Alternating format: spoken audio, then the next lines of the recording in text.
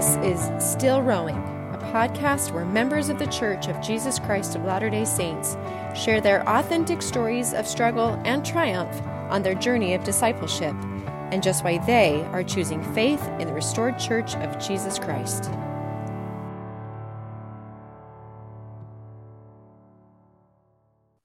Shelley attended Brigham Young University in Provo, Utah, where she was the first female to graduate with a degree in manufacturing engineering.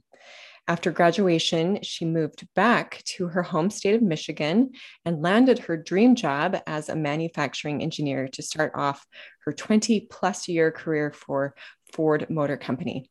A few years into her engineering career, she decided to go back to school to get an MBA.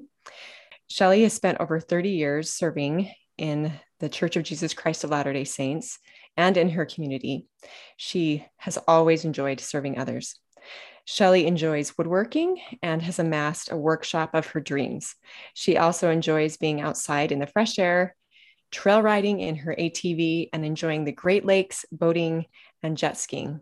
Shelley is happily married to her husband, Glenn.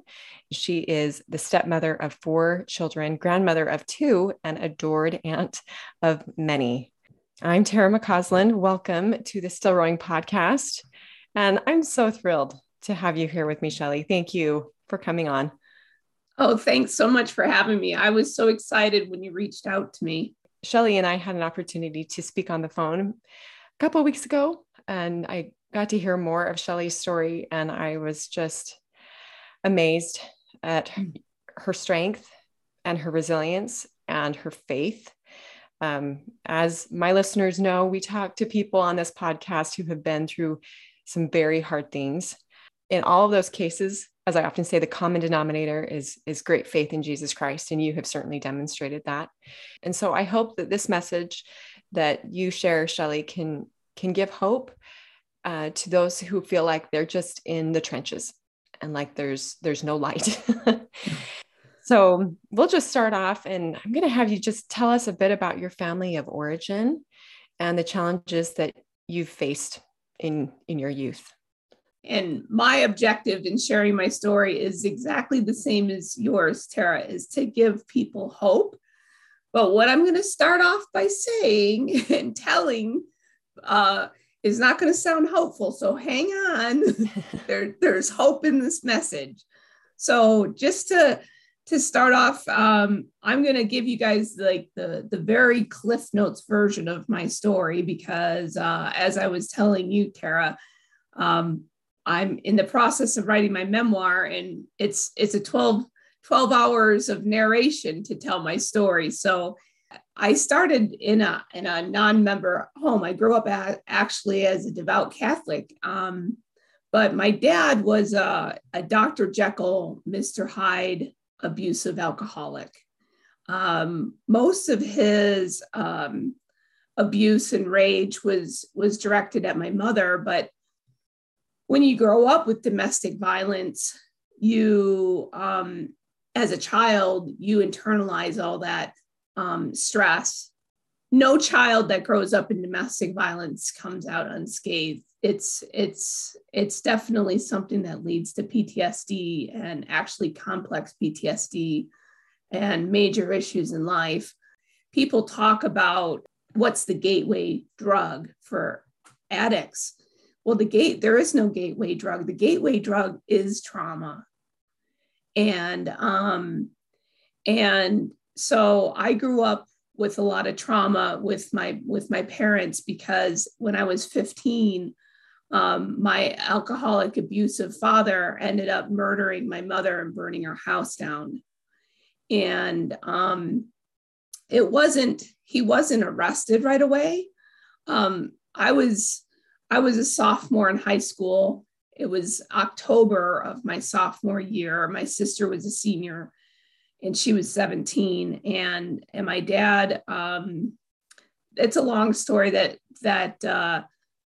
my dad and my mom got into a fight, and he ended up killing her and burning the house down to cover it up while my sister and I were at basketball practice. he wasn't arrested right away. He wasn't even arrested until February of the following year. My sister and I had to live with my dad for 2.5 years before his trial. So even after my mother's murder, things got worse for my sister and I. We had to live with him, and then the abuse that he would take out on my mother, he started directing towards my sister. I mean, I had to prevent my dad from killing my sister at least one time in this time period. I was reading about my life in the newspaper, really, because I was a minor. So people weren't telling me what was going on. And, you know, you're the target of all the gossip in the school. I mean, talk about what's going on is your dad's being charged with murder. And I lived in a very upscale suburb of Detroit, like not the most posh, but pretty upscale. I mean, we had a 1 acre lot with rolling hills and a stream in our backyard and all custom homes. My dad actually designed and built our home. I helped build the home that my dad burned down. My dad designed it himself. And so there was a lot going on in my childhood, just in my own family of origin. And on top of that, because when you grow up in domestic violence, well, at least in my home, I was taught to not talk. So what would happen is my dad most of his rages and explosions would happen after a night of drinking. So like if my parents went to a wedding reception or, you know, it was the weekend or something like that. And so it would be the Friday or Saturday night a lot of the times. And then the next morning would be this big morning after breakfast where dad would be cooking eggs and hash browns and sausage. And we're all to gather around the table and you say nothing happened. You just ignore. And so because I was trained from the very beginning to not speak up, it set me up to be the perfect victim for predators. So I was molested at 4 years old by an acquaintance of the family. And then at 11, we always had one big Christmas present every year. And when I turned 11, that year, our Christmas present for my sister and I was to go to Acapulco with my parents because they had been going for probably 8 years at this point to the same resort the same week and with friends. And then like they met people that did the same thing that went to this same resort. So my parents took my sister and I on this vacation with them when I was 11. And I ended up getting molested multiple times by this man who was probably in his late 50s at the time. And I didn't say anything because I was trained. You don't say anything. And so, so the same year that my mom was murdered, 3 months before her murder, which was in July of 85, we went on another family vacation to England. And my grandmother was born in Scotland. And so we had family in England. So we went over there for the whole month of July. And we were at the end of the month, we were staying at some relative's house and my mom's cousins actually, and her sons were our age, my sister and I's age. And they said, hey, you know, can we all go out to this club? It was kind of like a teenager pre-20, you know, nightclub.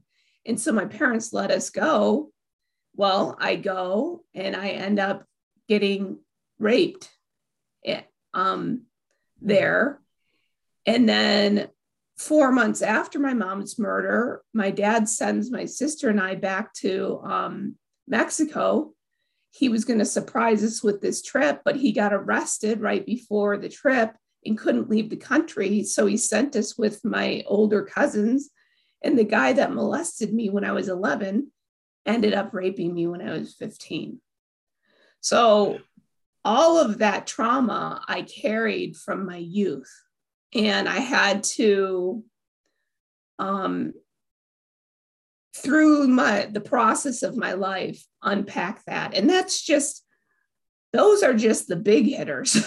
Those Right. aren't all the other things that happened. I had so many crazy things happen in this time period in my life. I could go on and tell you story after story that you just shake your head at. I had devastating medical issues and injuries. And I mean, I spent 2 months of my senior year in a body cast for my back. I blew out my knee and had to have it reconstructed. So like all these things happened in this time period when I was a teenager. So that's the summary. That's the Reader's Digest version of Shelley's incredibly difficult youth. My word. We can't judge other people's lives because so many people spend their lives on unpaved roads. They face bump after bump after bump. So often we, as an observer, we see people's lives, again, like the Reader's Digest version, and we do not see the bumpy path that they have had to travel. And so recognizing that so many of us have incredible trauma that goes unspoken. So very hard youth.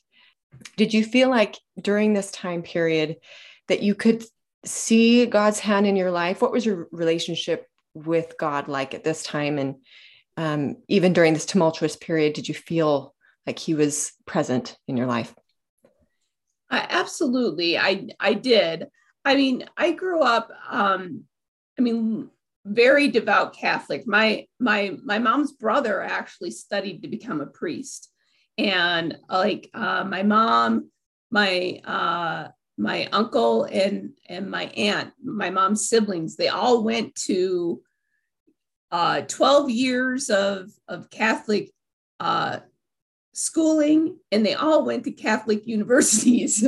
Mm-hmm. And my grandmother literally volunteered for the convent Little Sisters of the Poor like 4 days a week.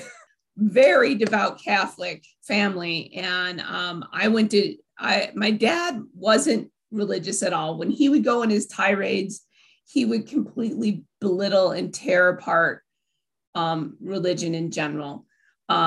He did come to church on Christmas and Easter with us, but this was my mom's thing, really. You know, we went to church on holy days, and my sister and I attended catechism, and so we were very we played church basketball and very, very involved. And my parents, this is kind of a side note, funny story is my mom was friends with Tom Monahan, who was the founder of Domino's Pizza. And she helped him get started. And my parents actually would run the pizza booth at the carnival at the church every year. Really? Wow. Yes, for Domino's. For Domino's, wow. Yeah. And so, yeah, we were very involved. I always had a faith in God, but as all this trauma started piling on, especially after my mother's murder, you start questioning, I mean, you can't even begin to fathom the depth of the prayers that you have when you're in those circumstances. And when you're praying so desperately for resolution and it's not coming, you start to, your faith wanes. Yeah. Okay. Well, Heavenly Father wasn't going to let that happen to me. My mom was like the mom extraordinaire. She She never missed anything that my sister and I were in. And from the time I was 6 years old, I was in organized sports. Okay. So by the time I was 15, my sister and I both were playing in some sort of organized sports 12 months out of the year, because we played for high school, basketball, volleyball, and softball. And we played for a summer league softball team. So, and she worked full time. My dad worked afternoons by this time, because this was the early 80s. In the early 80s, when CADs, you guys are going to laugh, because when CAD systems first came out in the early 80s, they were so big and expensive. The auto companies ran them 24 hours a day. So my dad was a CAD designer for Ford. And so he had to work afternoon shift, because they're running the CAD 24 hours a day. My dad wasn't that involved, but my mom was. And so this was the first basketball game after my mom's funeral. I remember it the same today as I did in 1985. Is I was at Plymouth Canton High School, which nobody except for me knows where that is. And I was a guard, and I stole the ball, and I was on this breakaway. The crowd starts cheering, and I hear them, and I hear my mother say, "Go, Shelly, go, Shelly." And I felt her. And so when I looked to, just as I'm like shooting this ball, I saw her, and this sensation just washed over my whole body. I knew it was her, and she was there. She was in the stands.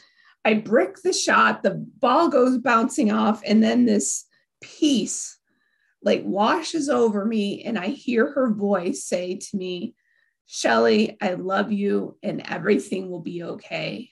And then that it was gone. And then it was like everything was silent except for my mother's voice. And so then the noise came back, and I was back in the gym. I was always in the gym, but I was present again. And the buzzer rang. We went into the locker room at halftime. I was convinced I was going insane. So I didn't tell anybody about what happened. I just kind of thought, okay, well, I think that happened. I was struggling still. And my mom was, she always dressed to the nines. So she always had matching handbags and shoes. So anyway, her favorite store, and I don't know if you remember this, if you're old enough to remember, Baker's is a shoe store at the mall. And they used to have these sales, and my mom loved sales because she's a product of the Depression. And so I'm in the mall, it's the first Christmas that my mom's going to be gone, and I'm by myself Christmas shopping, and I was miserable. And I was walking past Baker's, and I looked over, and I swear I saw my mother standing in Baker's. So I had to walk around this bench and this planter in the middle of the mall, and I go into Baker's, and I go into the store. Nobody is in there. And I mean, this is the height of Christmas shopping. I'm like, okay. So even the workers were in the back room, and I could hear them talking. And I'm just like, okay, Shelly, I hope nobody saw you like detour your route to go into Baker's and walk in and walk out with nothing. So as I'm walking out, again, that sensation washed over me, the peace. I felt peace. And then I heard and I felt my mother's presence, and I heard her voice, "Shelly, don't worry. I love you, and everything will be okay." Now, mind you, everything's falling apart.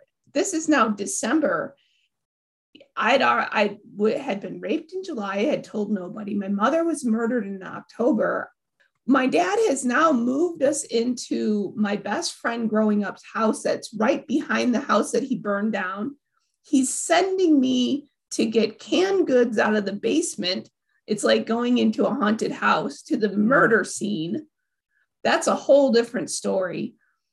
And then now it's December. Right after I had this second vision with my mom, I herniated 2 discs in my back and had to be bedridden for a month because of a back injury from volleyball. So, and now I'm having these reoccurring nightmares and I can't sleep. And like another month or so goes by and, everything is just getting worse and worse and worse. And mom has, told me twice that she loves me and everything's going to be okay. And I'm sitting here thinking, how can she possibly be right? And so one night, and again, I still think I'm going crazy because, I've had 2 of these experiences. Mm-hmm. So now one night I'm laying in my bed. I'm like so miserable. I wanted to die. I hadn't been sleeping for months.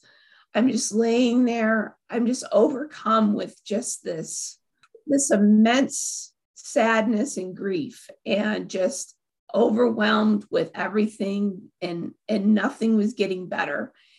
And so as I'm laying there, behind me, my room started to get light. Well, the door was behind me. So I thought, maybe my sister, maybe Lisa's opening the door. So I rolled over. Well, when I rolled over, I saw this light growing. In the light, my mom appeared. I could feel that light. I could feel the peace. I could feel her presence. And again, all she said to me was, Shelley, I love you and everything will be okay. And then that light closed up and she was gone again. And I was just like, okay, this is the 3rd time this has happened. I really need to get figure out some psychiatric help or something. Yes. I really need to figure out what's going on here. Basically, to answer my question, you felt that God was showing himself through your mother, and maybe you didn't know this at the time, but to help maintain your faith, you were having these experiences with your mother, which, I'm sure there are some people listening who think she saw her mother in Baker's, or she was at the basketball game. For reals? Yes, for reals. One of my favorite quotes from Elder Holland, he says, don't underestimate your family on the other side of the veil. Oftentimes that is how the Lord will work. It is through those who love us and who are deceased. And so I love that you share that. And I hope that we can be believers in the reality of angelic ministration. And that is a gift of the Spirit. And that is a gift of the restoration. At this time, you were not a member of the church, but it was coming. An introduction to the gospel was coming. And you were going to have an opportunity to understand that you weren't going crazy. So would you tell us a little bit about your introduction to the gospel and who it was that shared that with you? That's a perfect segue because here I am. I now have seen an angel twice, felt her 3 times, heard her 3 times, and I knew that I wasn't crazy.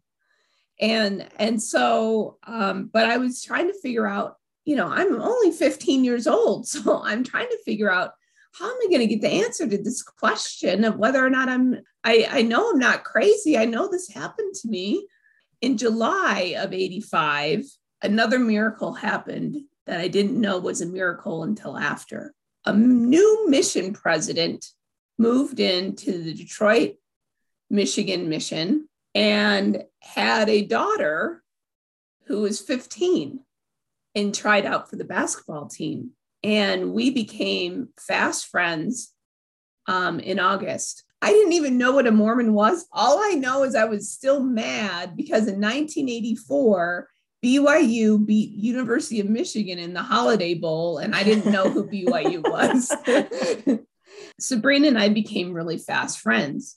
After everything fell apart and all this turmoil was happening, I practically became a fixture at the mission home because it was safe for me. I felt a different spirit there. I didn't know what it was that drew me there, but it was something. And, you know, Sabrina and I, normal teenage girls, we'd stay up talking late at night. We would talk about faith. Well, and we talked about boys too, but but I started asking her questions because I was curious. I didn't know. All I knew is that she didn't drink, she didn't smoke, she didn't do all these different things, and she went to church for 3 hours, which I couldn't comprehend. And those Mormons are truly crazy to go to church that long, right? Yes, I'm like, you mean you go voluntarily for 3 hours? And what are you talking about? 6 a.m. seminary? What is that?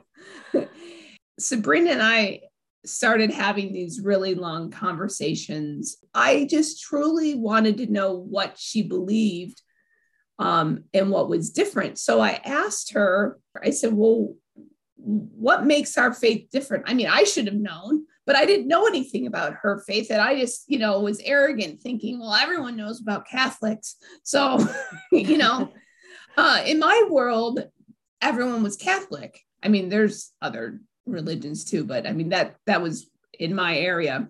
She started to tell me the Joseph Smith story. And I'm like, so if I can have an angel appear to me in a shiny white light, why can't Joseph have an angel appear to him?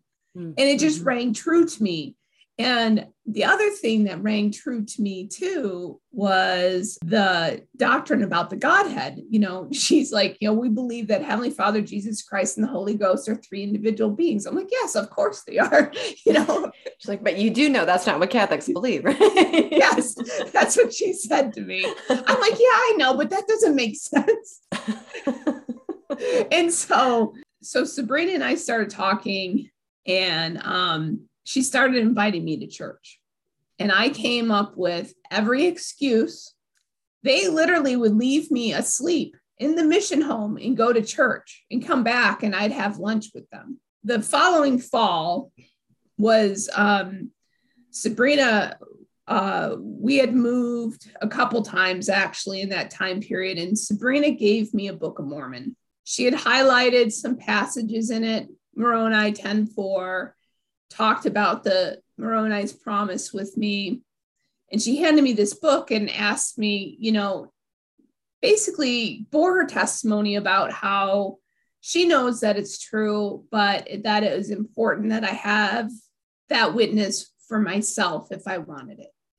So I took the book thinking there's not a snowball's chance in Hades that I'm reading this thing because I'm dyslexic and I hate reading. I put it in my nightstand drawer. I didn't want my sister or my dad to see it either, that's for sure. And it just it sat there. And then one night, again, I'm still struggling just because I'm not telling you the trauma that's going along in my mind when I'm going through this timeline. all these things were happening. One night decided, okay, I'm going to pray about this book. I knew if I did, I intrinsically knew I was in trouble because but you got to remember that I'm a talker. So when I say Sabrina and I stayed up till all hours of the night, I'm talking 2, 3, 4 o'clock in the morning. We would be talking. Poor Sabrina. But everything she told me rang true. Everything she told me absolutely rang true to me. And so I was already having this internal battle of, well, I got my mom's faith. I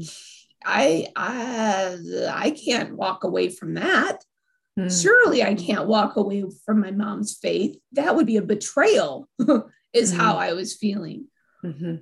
I curled up on the couch in my room because at this point we had moved and my room was an entire loft. So I had a big space, and I had a couch up there, and I started reading.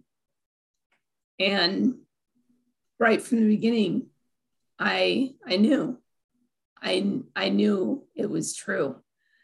And I'm like, oh no. And so shortly thereafter, Sabrina, this was right before Christmas time now of my junior year of high school. And then I had this dream about a week later that Sabrina's family was going to be leaving. And I was like, oh no. Well, the next day after that dream, Sabrina and I are driving, and she tells me, she says, Shelly, my dad is having some problems back at home with his business, and we have to leave early. We're going home next month. Mm. And I was devastated because they'd become my safe haven. This is where I escaped, because at this point I'm living with my dad, who's an alcoholic, drinking constantly every day. I'm trying to stay away from him as much as I possibly can. And now they're leaving, and I'm like, oh. So the last Sunday that they were going to be in Michigan, they invited me to church. And it was the first Sunday of January, 1987. So first Sundays can be scary, everyone. Every missionary's joy and nightmare to bring their investigators to the testimony meeting. So I go to church, and it's testimony meeting, of course. First I'm trying to figure out how everyone figured out I was visiting. Then it was this open mic thing, and I'm like, what is this? And Sabrina's entire family bore their testimony. Her brother, both her parents, well, she did, and her brother did, and her dad did, and then her mom did. And her mom was at the pulpit. She looked at me, and when she looked at me, I could see my mother's face. Now, mind you, my mom is Scotch-Irish Canadian, like Caucasian as Caucasian with blonde. And at that time, she had blonde hair. Okay. Sabrina's mom is Armenian. And she looked at me, and what she said was, Shelly, your mom is proud of what you're doing. And I knew it was my mom saying that to me, that it was her approval of me attending church. And I felt the Spirit wash over me when she said that. I knew it was my mother. It was the same sensation I had those other times. It was just a different manifestation of that same thing. And so I knew that I had the approval. So at the end of church, one of Sabrina's church friends, who I was more acquaintance with at the time, her name is Molly, came up to me, and she knew Sabrina was leaving. And so she says, we're just gathering in the lobby before Sunday school. And she's like, okay. She's like, well, you want to come to church with me next week? And I'm like, I didn't answer. She's like, okay, be at my house at 8:30. Like, okay. So I started going to church and seminary with Molly every week and every day. And then I was already friends with the APs because I had spent all the time at the mission home. So I requested that the APs come talk to me. Mm-hmm. And by February 15th, I was baptized. Wow. I love that, Sabrina, she was your missionary, and it almost seems like they were there for you. Oh, 100%. I'll die testifying that President Parrott was called to the Detroit mission specifically for me. I will go to my grave testifying of that. I know that. I ended up moving to California my senior year to live with them because I couldn't contain the trauma that was going on around me, and they took me in. I love that. I love that so much. What a family. Yeah. We all need a Sabrina in our lives, don't we? Yes. And I've had many. And that's the other thing is there's compensatory gifts. Yes. And we got to not lose sight of the compensatory gifts that you get. If you're faithful in moving forward through your adversity and you continue to move forward, what I've found is that there's never a point where Heavenly Father's not willing to give me a greater gift. I'm an engineer. And so there's equal and opposite forces in everything, right? And that's one of the principles of the gospel. One of the scriptures that always stood out to me that I grasped onto was the scripture that there must needs be opposition in all things. From that, I developed this concept of this balanced scale. And, because I've given these things a lot of thought, because I've had a lot of time to think about adversity and its effect on you in your life. And you have the scales of justice and mercy. Heavenly Father promises us that he's going to be just and he's going to be merciful, right? And you're a parent. So he's our parent. And think about how you judge your children when they do something stupid. You're more willing to forgive them than anything else, right? Heavenly Father says, okay, there needs to be this opposition in your life so you can learn and grow. But I promise you, at some point, if I pile up in this hand on the scales, and the scales are like this, and this is all the trauma and pain and suffering you've had in your life, at some point in your existence, an equal and opposite amount of joy, peace, happiness, etc., has to be placed on this side of the scale in order for God to be God. There has to be balance. And even the laws of physics talk about equal and opposite forces. Heavenly Father works within the confines of the universe and the laws of the universe. And so if you take a step back and you think about this principle of equal and opposite, that was a principle that I held on to that gave me hope, because it's like, okay, well, if I am this miserable, I can trust that Heavenly Father is going to offset this misery at some point. So therefore, I can hang on and keep going.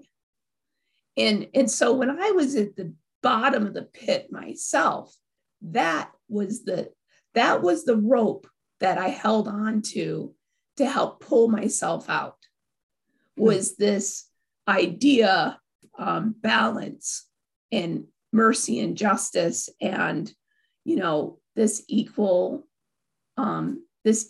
off of adversity. And that to me was a life-changing principle, but it took me a long time to figure it out. I love that metaphor, and I believe that is true. That is a true gospel principle, that we can anticipate that one day, whether in this life or the next, that Christ will wipe away every tear and right every wrong that we experience in this life. That is what the prophets have promised us. And so I think for those of us, again, who are feeling like we may not be able to go on because of the level of trauma or difficulty that we are experiencing, I want you to hear Shelley and believe those words, that we can trust in a Savior who has the ability to succor and to heal things that cannot otherwise be healed by any other person or power, but He can. Now, we'd love to think that after you became a member of the church, that life was just dreamy and void of trials. But if you can believe it, Shelley continues through her adulthood to have a number of extreme adversities, as we will say. Do you want to briefly share some of the challenges that you have faced in your adulthood, and perhaps some of the ways that you've been able to cope to those? Sure. After losing my family, my home, and all my worldly possessions at 15, the only thing I ever wanted after that was a family of my own. So I wanted to be married. I wanted 6 children. I wanted to have the white picket fence. You know, that's what everyone, I think, or a lot of people dream about. And I wanted that, but I struggled. I graduated from BYU single and I moved back home. I actually broke off an engagement at BYU, and it wasn't because he wasn't a great guy. It was because I wasn't ready, because I hadn't healed from my trauma, but I didn't understand that yet. My trauma at this point now is impacting my life in a negative way, but I don't understand that it's impacting my life. I'm in my mid-30s. I own a home. I have my dream job, and I'm making buku bucks because by this point I'm 10 years into my career, and I'm miserable, praying to die every day, and because I hadn't resolved the trauma from my past, but mainly because I was single. And now I'm like in my mid-30s. I'm trying to come to terms with, Heavenly Father, where are these guys to date? There's no one to date. I hadn't been on a date in years at this point. And, you go to church every Sunday and you hear about forever families. And now I'm coming to trying to come to terms with the biological clock. And so that was a trial. And so finally, at 40 years old, I meet my husband. I get married a year and a half later. And 9 days into my honeymoon, I get sick again. So sick that within the first 6 months of marriage, we got married in June. And then I was in the hospital for a week in August. And then in October, I was having a simple procedure for abdominal issue that almost killed me. I had to have an emergency surgery. I was supposed to be in and out in 24 hours. I had sphincter of Oddi dysfunction, which is just some weird muscle by your biliary tree. It helps with the digestion and stuff. And I had already lost my gallbladder, and I already had a few other issues. And anyway, long story short, this procedure that they did got infected. They didn't know it got infected. I literally was hours from death. The next week, they operated on me again. They removed an abscess, the size of a large orange, small grapefruit out of my abdomen, left an open wound in my abdomen, literally packed it with gauze, I'm a newlywed. Right. I've waited till I'm 41 years old to get married. And now my husband is sleeping in another room from me because I come home from the hospital and I got tubes coming out of my body, and I got a wound vac on a pole, and wow. And so I'm home for like 5 days, and I'm in excruciating pain and have to be rushed back to the hospital, almost die again. What had happened is when they removed the abscess, they created some scar tissue, and my stomach wasn't draining, so it was ready to rupture. So then they put another tube in to drain my stomach. So now I have a wound vac and another tube in a bag and all this other stuff. I go home. 8 weeks, they try to figure out what's going on with my abdomen, and then they end up my first Christmas as a newlywed, I spent in the hospital as they removed my stomach.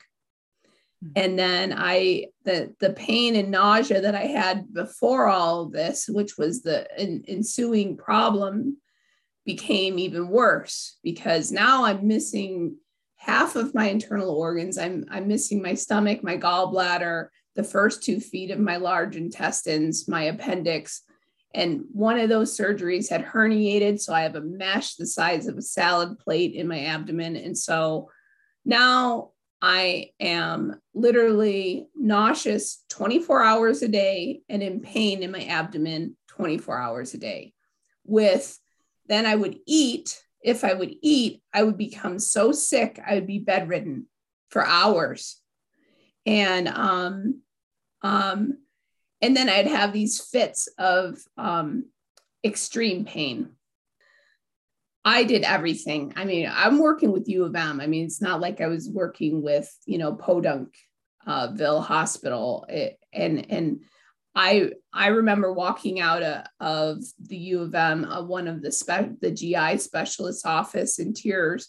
I went right to the cafeteria at the hospital at U of M, and I called the Mayo Clinic and I talked to them and I sent over my information. Do you know what they told me? You're getting the best help that you can have.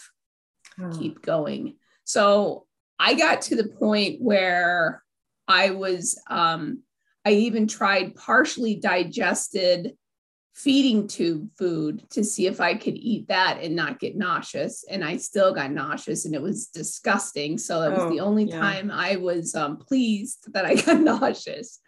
So when I say I did everything under the sun, I did everything under the sun. And to the point that it was debilitating and I had to go on disability and retire from my career. And, I'm a newlywed. Right. So about 2.5 years in of doing all this rigmarole, I came to terms with, and however many blessings I had and however many, that this is just going to be how it's going to be for me for the rest of my life. I'm just going to be sick 24 hours a day and in pain 24 hours a day. And I'm going to have to be bedridden after I eat. And I actually started using medical marijuana before eating, which helped with the nausea. To the point that I wasn't bedridden, but I still couldn't get up from the table for like 2 hours after eating. And so I came to terms with that. And I was like, okay, and when I went through my main, in my mid 30s, when I was depressed and wanting to die, I didn't talk about this yet, but I found a trauma therapist finally that could help me at that time. And while I worked with the trauma therapist to dig up all these beautiful gems and process them, I also worked on my spiritual growth, because by that time I was so PO'd at Heavenly Father that I couldn't trust him. I didn't have enough trust in his plan for me. For 20 years at that point, I was taking care of myself and it was all up to me. And so, and my dad betrayed me. My dad wasn't a father figure that you could emulate or look up to. So what example did I have? I didn't have one. When I got done when I was working on the trauma therapy, at the same time, I was refocusing on my spiritual growth and learning how to apply the atonement. I read the book, Believing Christ. It's a very short read, but this was the thing that stood out the most for me. It was the idea that everyone says that they believe Christ, like they believe that Christ exists, that he was this person, right? That's talked about in the scriptures. But I think the hard concept is is that we have a hard time believing in Christ's ability to heal us, believing in him, not that he exists, but believe him. So do I trust that what he's telling me is the truth, that he can succor me for all my infirmities? Do I have to understand how he does that? No, I don't. But I have to believe that he can. I had to change myself and allow myself to trust. And it was a slow process for me. It became a daily practice. I did a couple things in this time period. I focused on trying to learn how to trust. That was a new thing for me, because again, I'm a child that grew up in this environment, right? And so trust was a hard thing for me. So I had to, even though I had faith and I believed in the scriptures and I believed and I had all these spiritual experiences, I needed to trust God. And so I worked on my trust issues, but at the same time, I changed the way I prayed. Now, I think this was a key. And I think it was, I'm terrible at remembering quotes. It could have been Faust. It could have been Maxwell. I'm not sure. One of them talked about how, there's more fairness in adversity than you really think. And I think it was President Hinckley that talked about gratitude and having prayers of gratitude. And so I decided, so I went from praying every day, oh, Heavenly Father, why, please send, the knight in shining armor on the horse, please, I need a date. Instead of praying for the things that I thought that I needed and wanted and didn't have, instead of complaining every night, I changed my prayer. My nightly prayer, 100% to this day, is about gratitude. That's all I talk about at night with Heavenly Father before I go to bed, is what I'm grateful for. And I leave it at that. By doing that simple thing, and again, it's an evolutionary process. It's not a light switch. It's something that changes within you. It's this slow burn, if you will, of this changing of this light within you as you are focusing on all the gifts that you're given and all the immense blessings that we all have, regardless of who you are. I learned that, and back to, again, Faust or Maxwell about the equality in adversity. All of that stuff is true, Tara. I mean, those cliches that you don't want to hear when you're in the thick of things, of what doesn't kill you makes you stronger. That's a true statement. You're not going to be given more than you can handle. Again, a true statement. Again, two things you don't want to hear when you're struggling, but they're both true. A lot of it is again, it's another thing that I learned that I didn't want to learn, is that it becomes my choice. Am I going to make this a stepping stone or a stumbling block? That's my choice. Yes. The easy thing to do is to excuse ourselves from that choice and try to say, well, no, because so-and-so's action, that's making me feel this way. And I would say that to my counselor constantly, especially when I was in my 20s. Well, my dad did this, and so now I feel this way. And she would say to me, well, no, you're choosing to feel that way. And I would get so mad because I'm like, what do you mean I'm choosing this? I'm not choosing this. This is, my dad murdered my mother. How can I not be incensed? Right. But it becomes a choice. And we have to take ownership in our path of healing, in our path of faith. It's believing in the promises that you're promised, and you just keep going. And you just keep going with this hope that there's going to be restitution. Again, that balanced scale. I kind of got off track a little bit. So I was sick for 7 years.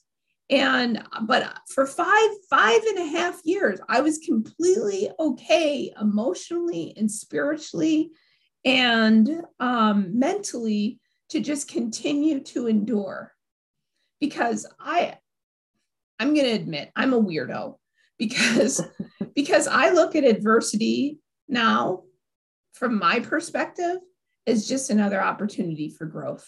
Okay. That's why I'm a weirdo, because most people don't look at adversity as opportunities for growth, but I do, because I've come to the realization that the whole plan and the whole purpose of us coming to earth is to be born, to be tried and tested, right? Yeah. And so Heavenly Father is our parent. He's trying to teach us to be like Christ so that we have Christ-like characteristics. Well, how do you teach long suffering? You suffer long. Suffer long. How do you teach patience, endurance, empathy, charity, humility, all of these Christ-like attributes? That's the goal in life, for each one of us to become as much like Christ as we can be. Well, we cannot get there without adversity, because we wouldn't do the work required. Not because we're lazy, because it's the path of least resistance. It's the natural man, Right. How do you teach your kids responsibility? You give them responsibilities. This is Heavenly Father is teaching us. You can't compare your trials to somebody else's. What I've been through is what I've been through, tailor-made for me, based on my progression in the pre-existence and my characters and who Heavenly Father needs me to be. We're all uniquely different. He needs us all to be who we need to be, not who we thought we should be or who so-and-so thinks you should be.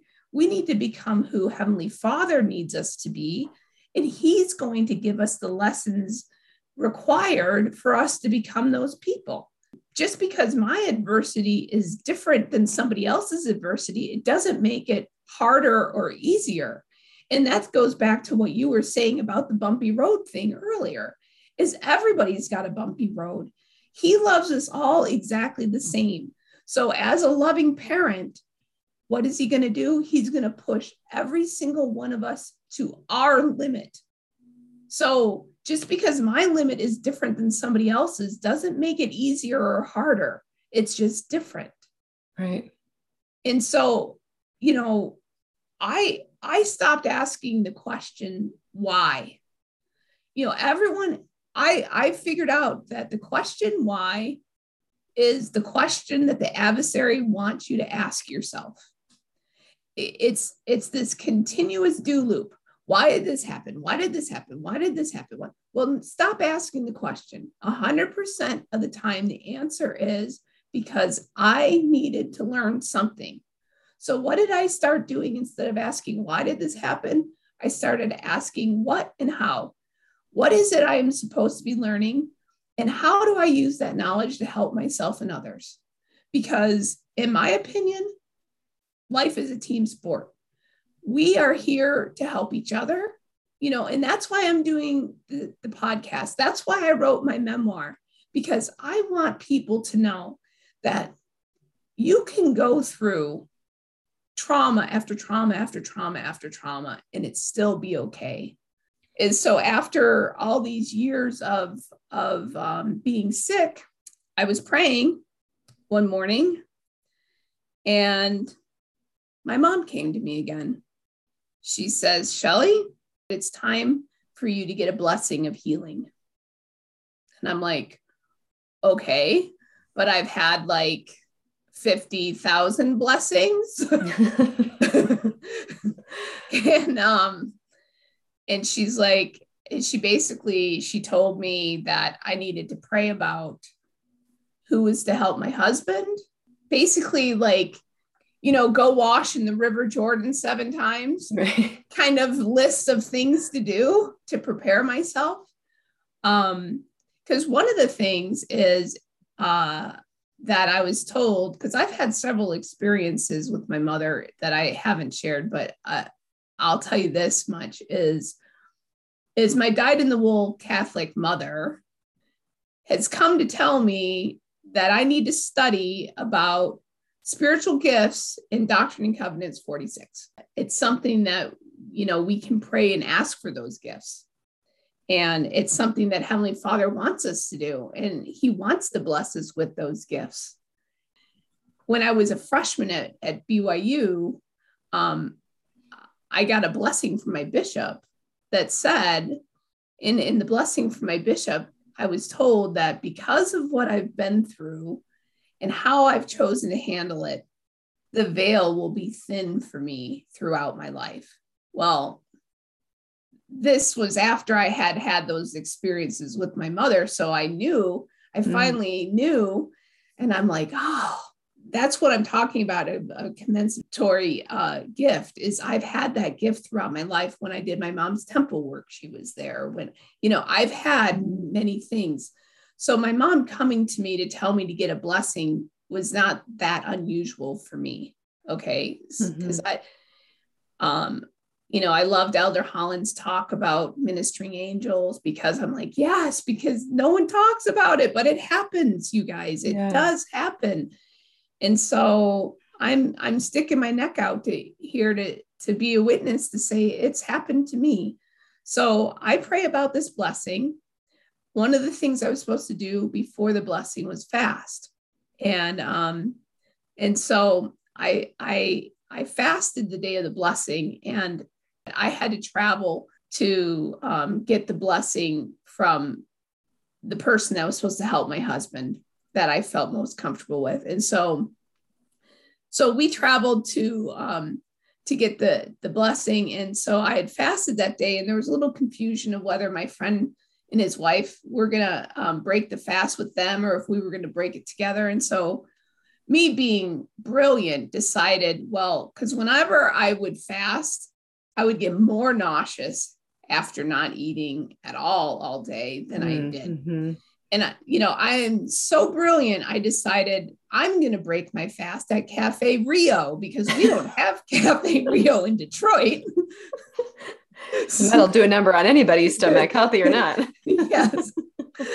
So I do my medical marijuana before Cafe Rio in Orem. I go in there and I have half of my burrito, and I am so sick.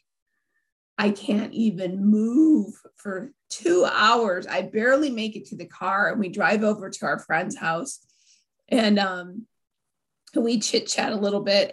And so now it's time for my blessing, and I'm still nauseated from Cafe Rio because of my brilliance. And so literally Kevin and Glenn, as soon as they put the oil in their hands on my head and started anointing my head, there was this sensation. I don't know how to describe it, just this sensation. Just, it started at the top of my hand. From their hands, it washed down my entire body. And I literally could feel the nausea get pushed out my feet. And it was gone, like gone. Wow. And so was the pain that I had. The 24-hour-a-day pain and nausea, gone. We leave their house. We're on our way back to the hotel. I stop. I'm like, let's get a pastry, because sweets was like the worst thing for me. Mm-hmm. So I wanted to try out my newfound luck. See if this was a legit miracle or not. Yeah, I wanted to test my miracle. So I had this pastry, scarf that down, fine. And in the blessing, I was told that the reason for this healing was so I would have the capacity to do my book. This miracle healing is in the book. It made the book. It's the ending, really. I don't get to share that story with many people because, again, most people think I'm off my rocker, but I'm not. And everything was going great for me until I got COVID. And now I'm a long hauler, and all of my nausea and pain and all that has come back with a vengeance. But we'll see what happens with that. But, again, I'm okay. I'm literally sick every day again. Actually, I'm sicker now than I was before. I have pain all over my body. I have constant nausea. I can hardly eat anything. I have brain fog. I have all these symptoms. You know what? It's okay. I would be remiss if I didn't make this statement. I can honestly tell you, I would not change anything about my life because of the value of the lessons that I've learned. I have empathy. I've never come across somebody that I couldn't relate to in some way. I mean, like my husband's divorce, his divorce crushed him. But I could relate to that pain because of my own experiences in a different thing. I have all these compensatory gifts that I've received that I'm grateful for. My faith in the plan of salvation is knowledge now. Can you debate whether Adam had a belly button or not? Sure. Can you debate trivial things that don't matter? Sure, go ahead. But the truth of the matter is, Joseph Smith is a prophet. He saw Heavenly Father in Jesus Christ. He restored the gospel. If that happened, and if the Book of Mormon is true, then you don't need to question every minute little detail. Yeah. Because it's just noise. Don't let the noise of the world distract you from the truth. And the truth is in the gospel of Jesus Christ. It has the power to heal you from any infirmity, anything. And Heavenly Father has a divine plan for each one of us. And his hand is in the details of your life, whether you know it or not. Again, I can honestly say, yes, it's been a long road. Yes, it's been hard. Yes, I've shed tears. Yes, I've been angry. Yes, I've been frustrated. But you know what? I've learned and learned and learned. And now I have a character of a person that I wouldn't have been able to become. So wow. Incredible. I've been tearing up and really trying very hard not to cry. I wish that my listeners could see you testify. I know you said you were weird, Shelley, but I believe that you are just becoming more and more refined. You are becoming a saint. And that is what our Father in heaven and our Mother in heaven and our Savior, that is what their goal is for each of us. I believe that as we reframe our adversity and recognize that we do have a choice, that we can choose to make it, as Shelley said, a stumbling block or a stepping stone, that our attitude towards our experiences is what will make or break us, not the experience itself. And as we believe Christ and believe that he can heal us from all our infirmities, again, whether that be today, tomorrow, or in the next life, we can have hope in his mercy and in his love and his ability to make us whole. So thank you so much, Shelley. This has been truly a gift for me. And I believe it will be so much of a gift to our listeners, who I know there will be at least one person who desperately needed to hear this message. So you've probably already answered this question, but we always end with this final question. Why are you still rowing and choosing faith in Christ and his restored church? I am still rowing because I know that plan that I signed up for, that I know I signed up for in the pre-existence, and that I know that I had a glimmer of an understanding of the whole scope of what I was going to be doing here. That is a true principle. I know that to be true. There is nothing that will get me to deviate from following the Savior. I'm going to ruin the ending of the book, but I think this is apropos.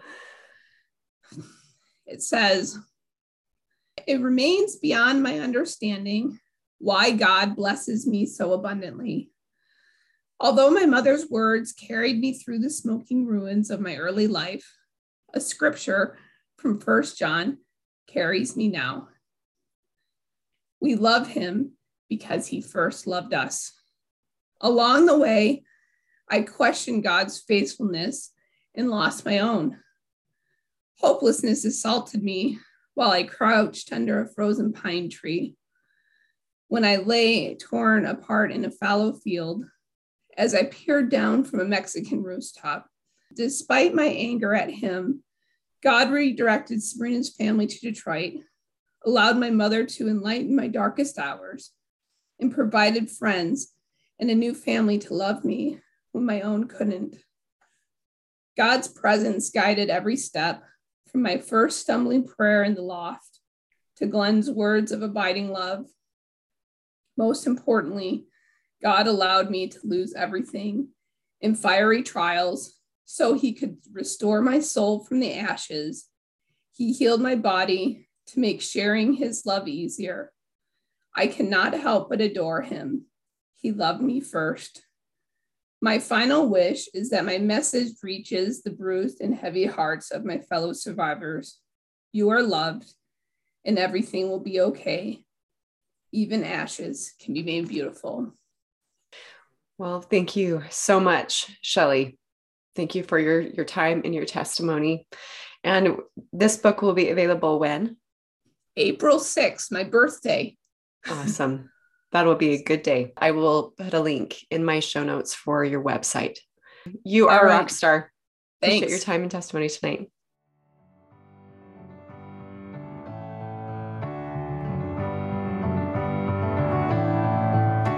Thanks for listening to this episode of the Still Rowing podcast.